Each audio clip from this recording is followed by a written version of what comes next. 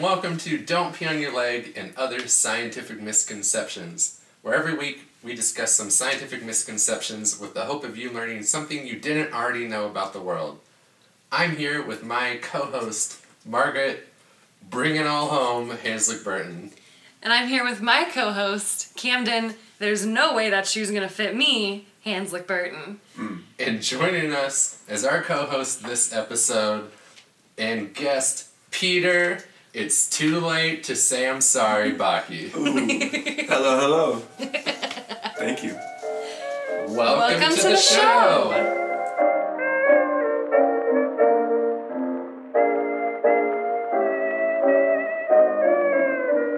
I've got a lovesick tale to tell to you, though it ain't no affair of mine. It's about a gal named Sue and a boy named Lou. They were fighting all the time. Peter, what song was that? You picked it out this week. That was My Sweetie Went Away by Bessie Smith. And why'd you pick that one? Of the Blues. Thank you. Yeah, I picked it because when you said it had to be public domain, my mind went to the earliest recorded music, which is the blues.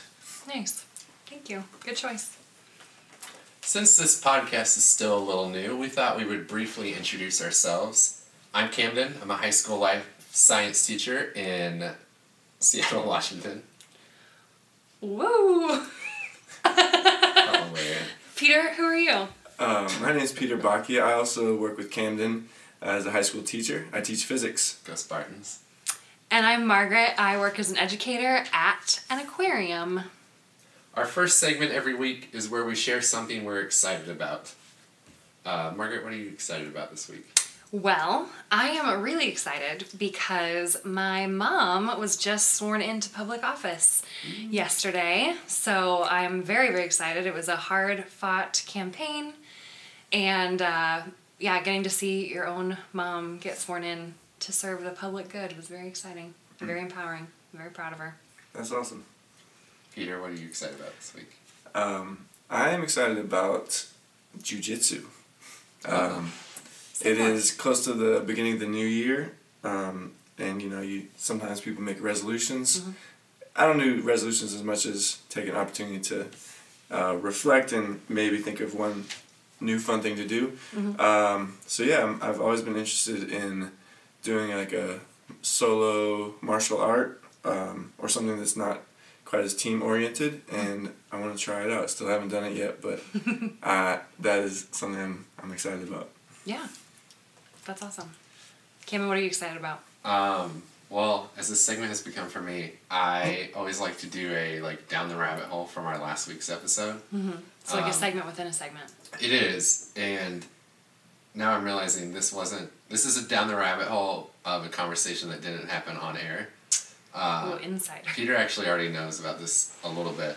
I was talking to someone recently, a retired biology teacher, about chemotherapy and how mustard gas was derived from chemotherapy. Oh, yeah. Or flip that and reverse it. Yeah. So scientists noted that victims of mustard gas poisoning in World War I actually had really suppressed white blood cell counts. Mm-hmm. And so during the outbreak of the Second World War, this was just like a note left over. In the Second World War, scientists were trying to see how do we make sure we don't have mustard gas be an issue in the future. Mm-hmm. And one of the scientists, or actually two of them, Louis Goldman and Alfred Gilman, wondered actually as a side noticing hey, if this lowers white blood cell counts, could this actually be used to cure lymphoma, which they know that attacked white blood cells. So in 1942, they actually used a derivative of mustard gas that was just straight injected into a patient. And they actually were cured of their lymphoma for 6 months. Unfortunately, they later died of mustard gas poisoning. Which, yeah, but this patient had terminal lymphoma. It was late stage lymphoma, and so it was actually until 1942 they were able to further derive from that the exact thing that they found to suppress white blood cell counts, and that's actually one of the main chemotherapy agents used today. So they figured out the right balance. Right, that doesn't get you with mustard gas poisoning. It's a key thing you want to hear before you take medicine. Why does that excite you? Yeah. I love rabbit holes always excite me. This is what I do. I realize I come out of it and I realize I've been 2 hours on a Wikipedia trip. You realize you missed work for a week. My phone has 50 missed calls. Yeah. They're Eureka! I know you guys are mad at me, but the guy who invented artificial fertilizers is also a war criminal. That was part of this one. Oh my gosh. A lot of listeners figured that one out though. Fritz Haber, not a good dude. Especially not for, really everybody. Yeah, artificial fertilizers, big climate change agent. Oops. Yeah. So, let's head into our main segment of the show, the misconceptions. Every week, we'll each bring a new scientific misconception to share, explain, and discuss. As a note, each co-host researches their misconception independently, brings it to the podcast. No one else here has actually heard of it. This is primarily... Well, we've heard of it. We haven't heard who's doing what. We don't. Maybe we've never heard of this misconception. All right, that's true. Primarily, this is to help us make it feel more like a discussion where we don't feel like we need to know everything about it and we can learn alongside of our viewers, listeners, whatever way you are ingesting my words. So we're actually going to decide randomly. Last time we had a dice. What's a good way to decide it this time? We're looking around the room. This is a see a jar of peanut butter. Okay. Who can eat the jar of peanut butter first? Who wants to go first? Oh. We're gonna... Can you describe what you're doing right now? We're doing it short straw with Sharpies. So... Wait. Just pick one. Trust me. Oh, I picked a teal Sharpie. I have a pink Sharpie. And I have a blue Sharpie. Uh-huh. Blue is the first letter in the alphabet. I'll go first. Okay. That is not how short straws works. We're going to let the listener be the judge of that. That is not... All right, go for it. All right, y'all. My misconception this week is all about taste buds. Ooh. Margaret, Peter, where are your taste buds? Your tongue. Mm-hmm. Uh-huh. And how are those partitioned in your tongue, on your tongue?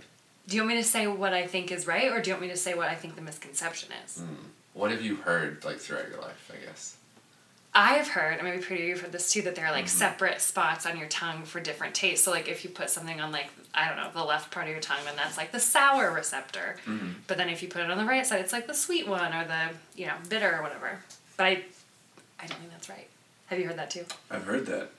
I grew up, I think it was kindergarten, where we even drew the tongue and cut it into quadrants or little spots, and I remember the front was sweet, the back was bitter, right and left maybe sweet and or salty and sour. Yeah, it was just laid out, anatomical tongue diagram. Okay. That's it. That's the misconception. The misconception was that they're not partitioned. No. So yep, you guys got it. Say it ain't so. It's not so. Yeah, but actually, Peter did nail the incorrect map though. But well done. Those are sticky. Those misconceptions are sticky. Yeah, they are very sticky. There's a lot of science there. Sweet at the front, salt front side, sour back side, and then bitter at the very back. Which actually I found sort of reassuring. So this came from, a lot of it's been credited to a German scientist in the 1900s.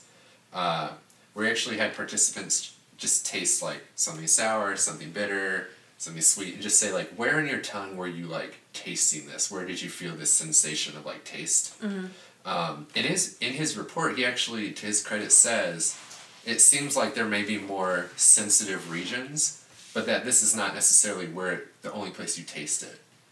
So, but then later there was a Harvard doctor who actually took that. Actually assigned numerical values to it and then just ran with it and yep, this is the map, here we go. Okay, that makes a lot of sense because I feel that this could be easily disproved by just taking sugar and putting it on the sour part of your tongue, and you can still taste that it's sweet. But if the original thought was you can better pick up those tastes on these certain parts of your tongue, that makes a little bit more sense in terms of like how that idea was developed. Mm-hmm. Seems like the more we learn is that senses are interconnected. And like you can imagine just taking out your tongue and putting sugar or sour somewhere and not even like hardly tasting anything. Because I don't know, maybe it's because of the saliva or because of the scent going up into your nose, but I feel like just isolating one part of your tongue doesn't make a whole lot of sense, no pun intended, for distinguishing different profiles. There are other factors. And it is such a pervasive myth that even in this Yale College report I read, it talked about how you almost can't ask people where they sense it because already you've like added some bias into like, oh, I must sense it somewhere. That's like, I must be sensing it in one spot, but really there are so many factors that go into it, and it's also just like, where's the food in your mouth? And this was interesting. I didn't go down this rabbit hole. Maybe that's for next week. Of that there are these like 4 distinct tastes, but there's a pretty like agreed upon one, which is umami, which is like a pretty like mushrooms. Is that like the classic? Well, yeah. Savory. MSG. Yeah, said it's like really tied to glutamate, but yeah, that one makes sense with like. I think there's a lot of glutamates in mushrooms. Yeah. Well, I just also remember that this week at Trader Joe's they were selling a new umami blend, and it was like powdered mushroom. Oh, okay. Shout out to Trader Joe's. Sponsor us. Please. And now that they're saying there's even a, there are taste receptors for fat. Mouthfeel. You like I hate that. 7 receptors mouthfeel. Sweet. Well, fat. Chunky Yeah. mouthfeel. But yeah, fat is like, that's like sort of the biggest one I was reading, like the current research is like, what are receptors for fat?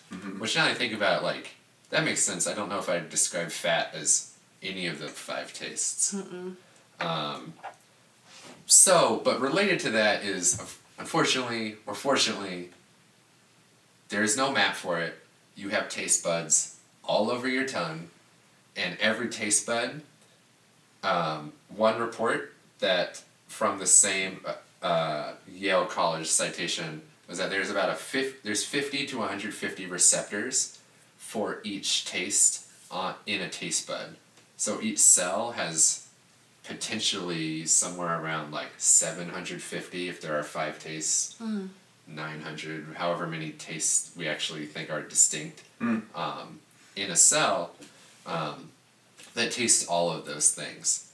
And so specifically when you're tasting sugar, your receptor is actually like receiving that form of sugar. That's what I was wondering, and maybe it's okay if you don't know the cell biology, but yeah, how many receptors do they think there are now? Because they are actually binding with chemicals. Right. So you're saying that like a sour receptor would be binding with these acidic, and there are lots of different acids, so I just wonder how that would work. That's a good point. My thinking too is it said like very classically it'll fit with sugar, and I thought, well, sucrose and dextrose and fructose, like they must have each one. They're all sort of different shapes. It's a good question. Probably goes down the rabbit hole for all of those. I don't know. More to learn. More to learn. So if I have a map of the tongue on my wall, tacked up and Above your bed, and color coded, what should I do? Burn it is one option. Lick it. To ironically discuss what's that? Tragic irony. I'm trying for our literature people out there. So the 50 to 150 receptors thing actually turns out to be just true of all the different distinct tastes per bud. So you might have 50 of each or 150 of each on each taste bud. And that comes into play my final point, which is there are super tasters. And Peter, you're a biology teacher, so I'm sure you've heard of super tasters before. Can you tell us a little bit about how you find out if you are one? Yes. I think there's only one good way.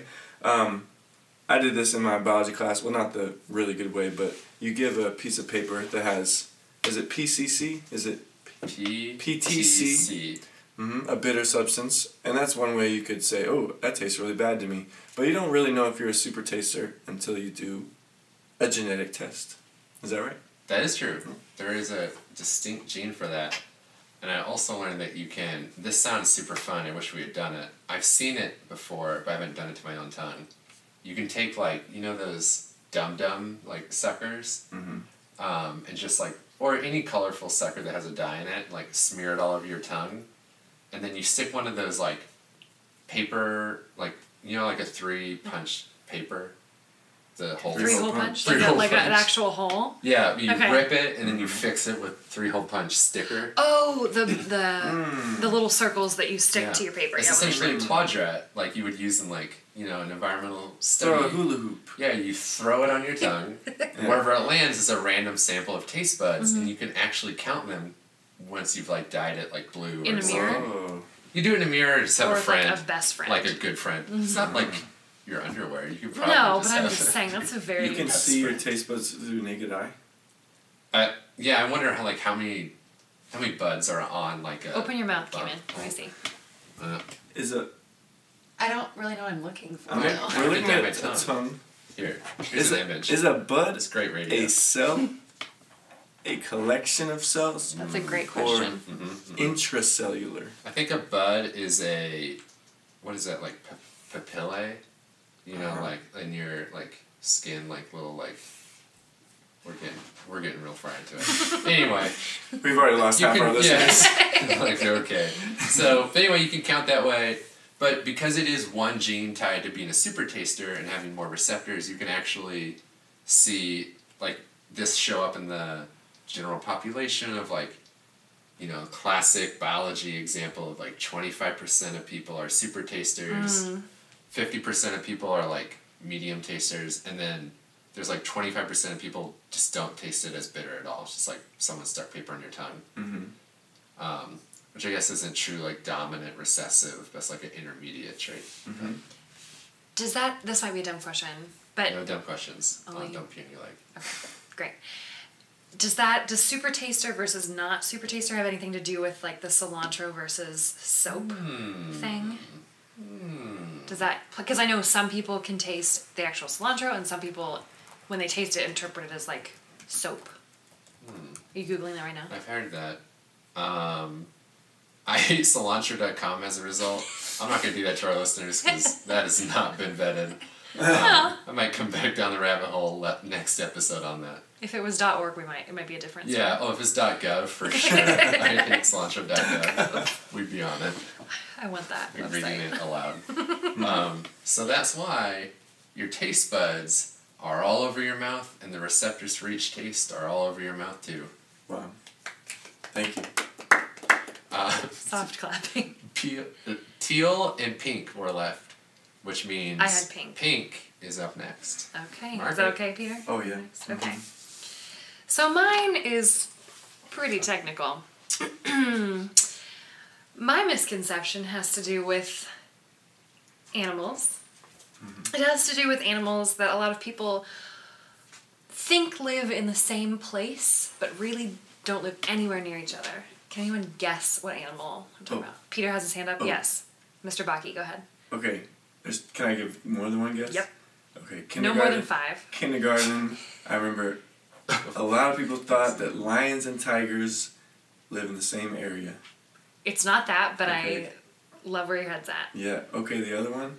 Okay, go ahead. Okay, Sorry. now. I'm the Go kid ahead. that takes over the class. Stegosaurus and T-Rex. What? That's are you talking about like time periods? Yeah. I didn't mean like temporally in the same Oh, okay. place, but You go back to Mr. Baki. Okay, humans and dinosaurs. that's a good one too. Well, that's a bit. Oh boy. Birds and rabbits. Oh, Nope, they do live together. Oh. I get this one mixed up all the time between the ones with spots. Cheetahs, leopards, and jaguars. No, not that one. Oh. Can you give us like an animal kingdom? One is a mammal, one is a bird. That might give it away. Platypus and eagles. Nope. Whoa. Wait, the misconception is that they live In the same place. People think they live in the same place. And they do not but live in they the same don't. place. And one's a mammal And one's a bird. and one's a bird. Pandas and koalas. Nope. Does anyone think that? It's okay if you do. We'll cover that in okay. another episode. It's not technical if it's South Pole, North Pole, penguins, and polar bears. Yes. Did you say one was a marsupial? Oh, you said mammal. Never mind.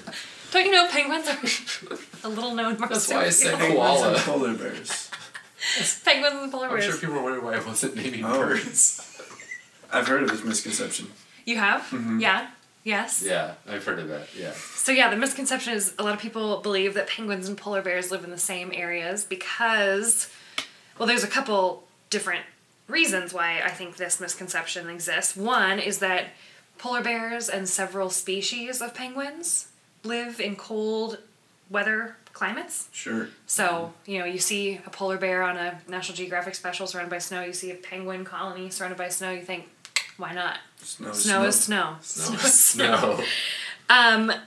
Another reason is holiday decorations. We just came out of the holiday season. I saw a lot of those big, like lawn ornaments that like move and have lights and are like inflatable. You know what I'm talking about? Yeah. With like a polar bear and little penguins Right. on the side. Oh. And then ads. Like today I watched a commercial by Coca-Cola Coca-Cola. Yeah. that it was in 2006. I didn't remember this one. Maybe you all do. Is it in the They were pop machine? tobogganing. Were they sliding? There was some sliding involved. It was like this polar That's a bear misconception. family that peered over a cliff and they saw all these penguins partying and having a good time. They Remember don't this one? party. That's the misconception. It's still party. Penguins don't It's party. too Case cold. closed. But then the polar bear cub slides down the cliff There was accidentally tobogganing. It's adorable. and lands in the middle of the party and all the penguins stop and then one penguin offers the polar bear cub Oh, now I want a Coke. You're on the wrong damn pole. But in not reality, real. as Peter mentioned, Graffiti they picture. are nowhere near each other.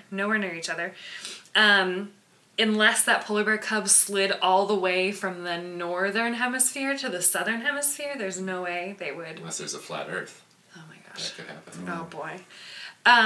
So polar bears are only found in the northern hemisphere, and penguins are only found in the southern hemisphere. Okay.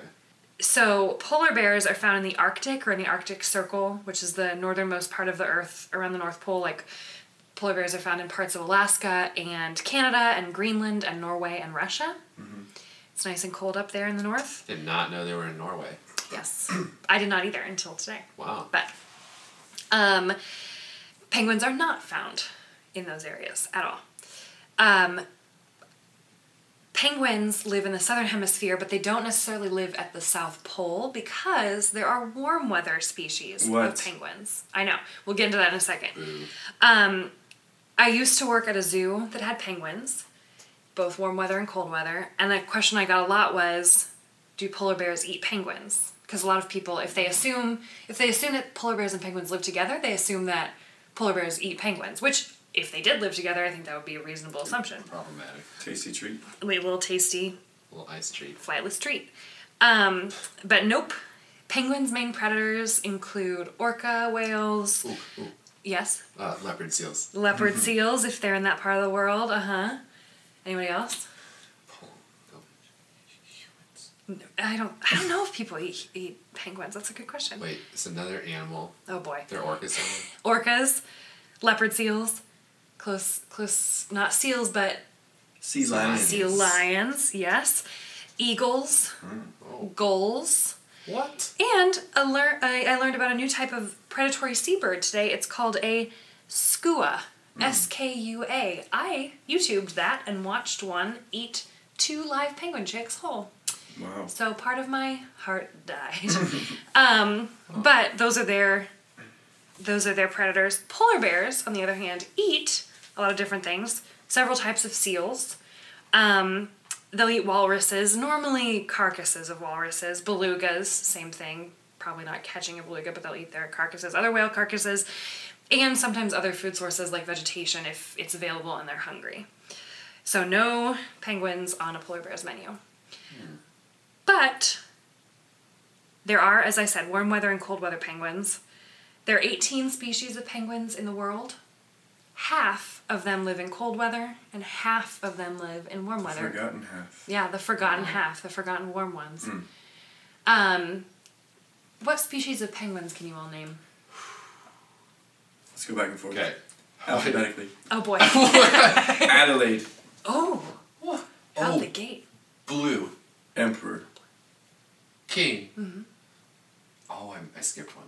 You don't have to go in order alphabetically. The one that has little... What's that thing that has little fringes on it? Cameron, do you know? No, not antennae. It has little eye fringes. Rockhoppers? The rock hopper? Is that their real name? Mm-hmm. Okay. They're northern and southern rockhoppers. Oh, man, you stop. No, give them both. Gen There's 2. a king Gen and 2. an emperor? Uh-huh. Uh-huh. Oh, I'm out. All right, that's all I got. No, Where did Darwin go? Galapagos. Galapagos. That's far. That's pretty far north. Uh-huh. I feel like I had one left. Macaroni? Marconi? I think it's actually macaroni, yeah. Okay. I think you're right. Because they also have those The little fringy tufts. does the macaroni one. The That's tufts. okay. Yeah, so there are 18. That was pretty good. There are 18 species of High penguins. five. 9 are warm water. 9 are warm climate penguins. 9 are cold climate penguins.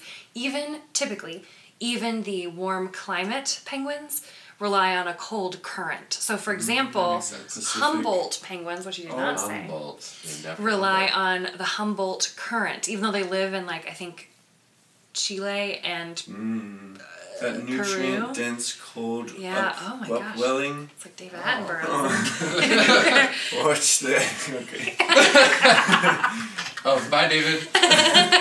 He had to go. That was He's fun while it busy. lasted, yeah. He's narrating stuff. Anyway, so to sum up, penguins and polar bears live in very different areas because they have very different needs, and not all penguins are cold weather penguins. Wow. Thank you. Questions? Comments? I was thinking while you were talking about northern and southern hemisphere. It seems like they could, if you transplanted them, it seems like they could exist in the climate. So That's I was wondering what kept them separate. Like, I know that the polar bear, or I think that the polar bear has a common ancestor with the grizzly bear and the brown bear. So it makes sense that like those bears, they're kind of just up there, and then their range extended into the Arctic. But I wonder it seems like the range of penguins is bigger, and I wonder if they can make it to Ecuador, why can't they just keep going up California and make it to British Columbia and to the Arctic? That's true. I guess my answer would be like, they don't need to. They're stable in their range. they got the stuff they need where they are. Yeah, I think of like, I don't know. puffins aren't that closely related to No. penguins. No. But a lot of people think, I often have to like think back on that. And like auks, right? They live up here in the Northwest, and they dive in cold water, and they kind of have that coloring. I think any bird that kind of has what's called counter shading, which is white on the belly, dark on the back, Write that down. that helps them camouflage, because and many animals have this, like dolphins, sharks, all kinds of different animals, but if a predator is looking at them from above, their backs will blend in with the ocean, and if they're looking at them from below, their bellies will blend in with the sky. People think they're related. But any bird that has that very stark contrast with the white and the black, I feel like it's easy to confuse with a penguin. Meadowlark. Well, my last note on this is to say that if you love penguins or polar bears, or hopefully both, they could use your help. So feel free to donate to, there's so many different organizations that help polar bears and so many that help penguins, but seek them out, make sure they're reputable, but they could really use your donations if you're pledging to do that as part of your New Year's resolution. It's a good cause. Nice. Thank you. All right, Peter. Bring it. It's your turn. All right. Well, first I want to say thank you so much for having me. I've heard a lot about the podcast, and I love the idea as a science teacher, and just as a human. Just love misconceptions, love to hate them, hate to love them. Love talking about science, so I'm really happy to be on. Thanks for agreeing thank to you for be on. coming. Yeah. My misconception came about, I've actually been thinking about dogs, and because in Seattle there are lots of dogs. Yeah. But really this came up when I was watching a Netflix movie called Mowgli. Oh, that's been recommended to me by Netflix. And I was watching it, and as you probably know the story of the Jungle Book, Mowgli is raised by wolves. And there's something that I think all have learned about wolves and how they interact as a group. Do you know, can you think of where I'm headed with this? Like pack? What have you learned about a wolf pack? They hunt together? There's like an alpha male. They Wolves Not never as have no. You know, this might blow your mind. They don't raise human maybe beings. not. We learned that, and it's brought out in all sorts of media and analogies, but the alpha wolf. Uh-huh. What you know about the alpha is No. Kim wants to cling to this. not correct. Oh. Ooh, that was a gut punch. Oh. So let me tell you about wolves. Tell me about wolves. And I'm just learning about this as well, so I'm open to questions that I can't answer. But the history of wolf studies, I mean, wolves are one of my favorite animals. I think just the mystique and all this mythology we have around wolves, of that they hunt together, that they are super smart, that it's hard for humans to even see them, and just our connection with dogs, and that wolves are the ancestors, or they share a common ancestor. There's a lot of human mythology with wolves, and so we think that there is this alpha male, and in Mowgli or the Jungle Book, the alpha male misses the kill, and then that's the opening for another wolf or Shere Khan or whoever to take over the pack. And it's this big moment when he misses the hunt. And I think that happens in probably many other stories, where once the alpha male shows he's not dominant, then it's like fair game for anyone in the pack. Like Black Panther. Do you mean it's fair game for anyone that to rise take up and over, become the alpha? become the alpha. And there's variations of this that are through science and through media. What I was reading about the science is that the people who studied wolves were able to study the most available wolves. And as we know, wolves are very difficult to track and to observe. I was in the Yukon Territory in 2009, and we saw multiple bears pretty close, and we only ever saw a couple of footprints of wolves, and they're like, you're not going to see the wolves. They're here, but you're hardly ever going to see them. Yeah. In the 20s and 30s, the scientists who were studying wolves were looking at captive wolves. And another set of studies later, they were looking at wolves on Isle Royale in Michigan. Yeah.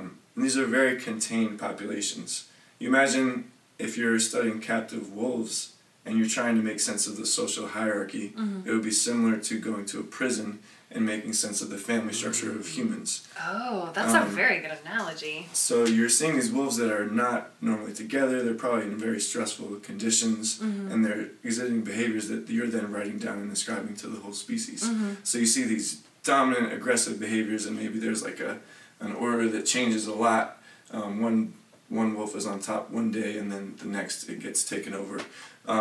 In Isle Royale is similar. There were, I think, between 25 and 50 wolves on the whole island. So you have a small population. Yeah. They might be like inbreeding. They might be resource stressed, and so they're making these. They're observing and they're writing papers, and it's spreading. They're saying this is how wolves work. There's an alpha, and when the opportunity arises, the alpha gets weak. There's another alpha, and it's this shifting structure. And that was the pervasive understanding about wolves for a long time. More recently, there have been, I'm not really sure how the studies happened, but they got better understanding of wolves.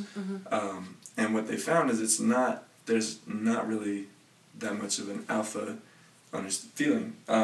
What they found is it's more simple and normal. There's a family of wolves, mother and a father, their cubs, and they hunt and grow up together. Cute. And when the cubs get old enough, they interact with another family, and they split off and they form their family. So what you could call your family alpha, you could call your mom and dad alpha, male and female. It sounds cool, but it's not much different than a normal family structure. So they're like familial packs. Most generally. Because I think when I think of like in the media, like a pack is just like Just 8 random wolves who just like, let's hang out, let's hunt together. Right. Oh man. And Are you gonna be okay? Do you I don't know? Do we need to take a pause? Yeah, we'll come back tomorrow. If you hear a hard cut in the tape, it's just that we had to go take a breather. Kevin took a quick nap to process it. What questions do you have so far? Well, I'm wondering, because I feel like that alpha male idea plays a big part in dog training. Right. Like, oh, yeah. Like, I've even said, like, I have a dog at home with my parents, Oliver, who I love very much. And he loves my dad the most. Well, he doesn't love my dad the most, but he respects, like, he's more likely to follow his commands than anybody else. So we're like, oh, you're the alpha, because he follows what you do and what you say and things. And, like, I haven't gone through dog training myself, but I thought I understood that, like, you need to make sure you're the alpha and your dog's not the alpha. Right. So is that throw all of that into... That's exactly where I went next, because there is so much of dog behavior, understanding, and training are based on this hierarchy. Incorrect understanding of wolves. And so you even have, I remember I watched The Dog Whisperer, I think it's called, and he's very much like you gotta be the leader of the pack.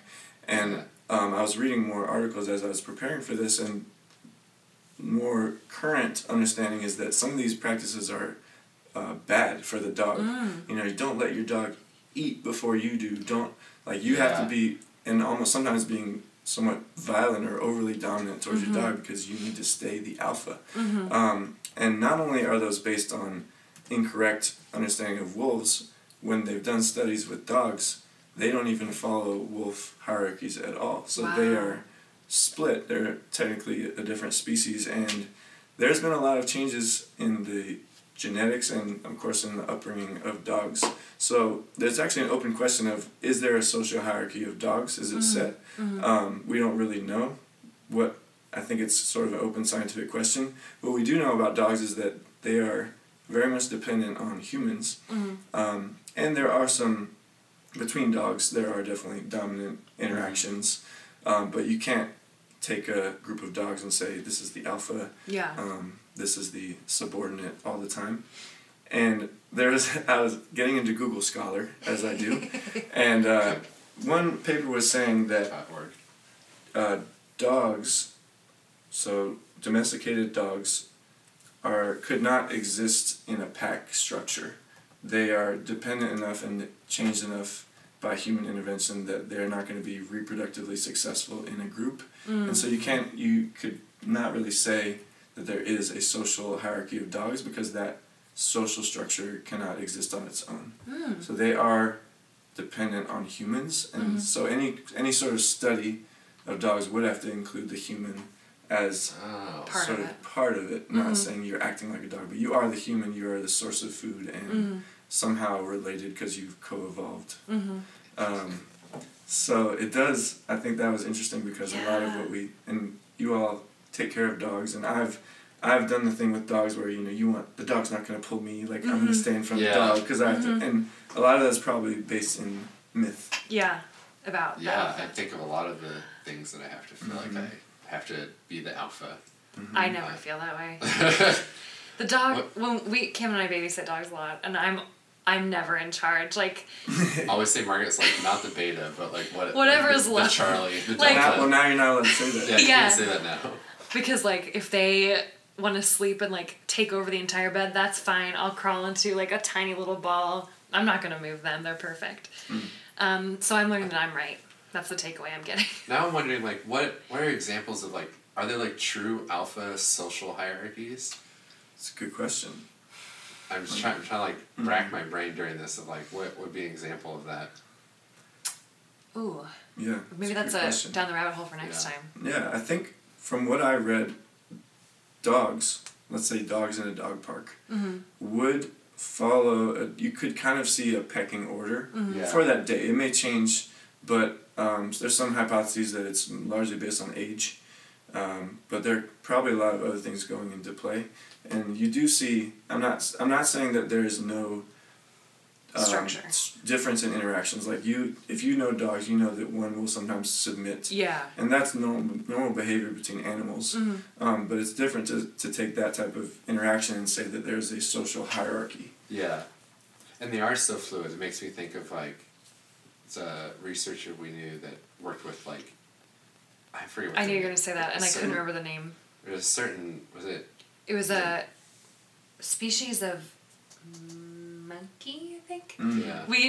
We'll tell you about it next time. But they tried to map remember. like all the like they would literally like this Yeah. one that's like missing a chunk of his ear and like mapped everyone it talked to, and every day it was so fluid and like who like And had they the most measure the mates cortisol levels. Yeah. It made me that even started making me think of like, what about uncle dogs and cousin dogs? Can they be in a pack? Right. Are they less protected? Like some form of altruism? Crazy. Wow, Peter, that's a really good misconception. Oh my gosh. Oh, feel good, guys. Oh my god. A little ill. That was great. Yeah, I think there's a lot more. I mean, I think Yeah. I just scratched the surface because I did just do some more research today. But yeah, there's a lot more. As all of ours, there's a lot more to learn. Yeah. Yeah. That was great. Thank you. Before ending each episode, we thought we would have a short segment sharing something interesting we've read, listened to, watched, or otherwise consumed this week. Margaret, I'm just gonna have you draw the short straw and you get to go first here. Okay, so I think I've talked about true crime in the last couple, so today is not about true crime, I promise. It's about a different podcast that I have come to love and be obsessed with. It's called Oh No, Ross and Carrie. Have you heard of this, Peter? No. Cameron's heard a lot about it. Oh no. You've listened to it too, and you like I it. do like it. But it's Ross and Carrie are the hosts of this. That's And how I became a flat earther. no, it's not. It is related kind of to Flat Earth, but these hosts, their whole thing is like they investigate claims of pseudoscience and the paranormal and spirituality so that you don't have to. That's, I think, part of their tagline. So they go out and they do things like they investigate Scientology by trying to become Scientologists, and they investigate like flat Earth claims by like going to these flat Earth conferences. They And go on like a ghost hunt. yeah, they go on like Paranormal. ghost hunts, like really anything you can think of that's like fringe science or fringe spirituality, they try to investigate. So like people who think the Earth is or the world is ending, they go investigate. Do they always try to infiltrate the group? Not necessarily. That's how they got famous, but like they don't always. Sometimes it's just Yeah. like they did a Ouija board and then researched it. And Yeah. like, Or they went to a UFO convention and they didn't. They try not to lie, so they went to all these different talks and things, they and sort of lay low. Yeah, they laid low and just took notes and everything, and asked questions if they had the opportunity. So it's really interesting because it explores all these things that you're like, oh, that's such a weird kind of segment of belief, or that's something I'm curious about. And not all of them not all of them are like things that you're like, oh, that's obviously not true. But like, for example, they went to a laughter yoga thing and they really loved it. They thought it was amazing. I like that too. Have you done it? Mm-hmm. When? Laughter yoga. Whoa. I've now heard about this for the first Yesterday? time. I was kidding. It is. I've done some laughing in yoga. Yeah, it's supposed to be really positive. I mean, it's fun. You might have played the laughing games where you fake laugh Yeah, and then you start you really actually laughing. It's laugh. kind of like that. It's you do it till you fake laugh, or you say ha ha, and then you just end up laughing. And it's good for you. Yeah. And the thing I really also love about this podcast is even when they're talking to like, flat earthers or people that believe like that we've had contact with aliens, they never just openly make fun of them. They're always respectful and they try to find something good about them, like, their passion for this subject, things like that. So I would highly recommend Oh No, Ross and Carrie as a podcast. Cool. Peter, you want to go next? Yeah. So I've been watching a show called The Marvelous Mrs. Maisel. If you haven't heard of it, it is a show that's in the 50s or 60s, and it follows a female comic. The actress who plays Mrs. Maisel has won a bunch of, what are the awards? Golden Globes and Emmys, is that a thing? That's Emmys. that's right. And she is excellent. I really like, besides just the smart dialogue and the dress, like they're a really wealthy Jewish family, and they have amazing outfits. But the feminist lens is great because in that time, and even now, of course, we're in a sexist society, and in the comic world, again, then and now, it's super sexist, and so she is smarter than everybody and more beautiful than everybody, and she is more confident, and so she really takes over with her personality, and it's excellent. So I would recommend that. It's over for me. It's 2 seasons. I think we're going for a third. It's over for It's me. you know when you finish a show, Yeah. you feel kind of sad. Yeah. So I've been watching that. And I think that actress, whose name I can't remember, is hosting SNL this Okay. Saturday. Cool. Yeah. I had a couple options of things I consumed. The one I want to go with is the one that I haven't finished yet, but is really interesting me, especially from a scientific lens. It's called It's Alive with Brad. Yes. So, Oh my god. yeah, with us living together, we just always know actually what we've been doing. But this is a YouTube That's channel. me and Camden, not Camden and Peter. Although you're welcome Yeah, anytime. you can come on over. We have a basement. It's unfinished. It's called It's Alive with Brad, and so his thing is anything that is living. So he'll do like any sort of fermentation of like cheese, like cultured butter. I love fermentation. We just watched one the like other this. day on beer, to things that we definitely know were alive at one point, like how is sausage made? Oysters. Like oysters we watched the other night, like how do we grow an oyster from a little larva all the way up to an oyster. Thank you so much for listening today. Before we go, I want to offer our guest Peter a chance to plug anything that he might want to. Peter? I want to plug Walking to Work. Walking to Work is something that you could do, that I've been doing. It's been shown to increase your sense of well-being. It's good for the environment. So shout out Walking to Work. You should check it out. Alright, well check that out at walkingtowork. WalkingToWork.com. .gov. .gov.net, wherever you consume Walking to Work.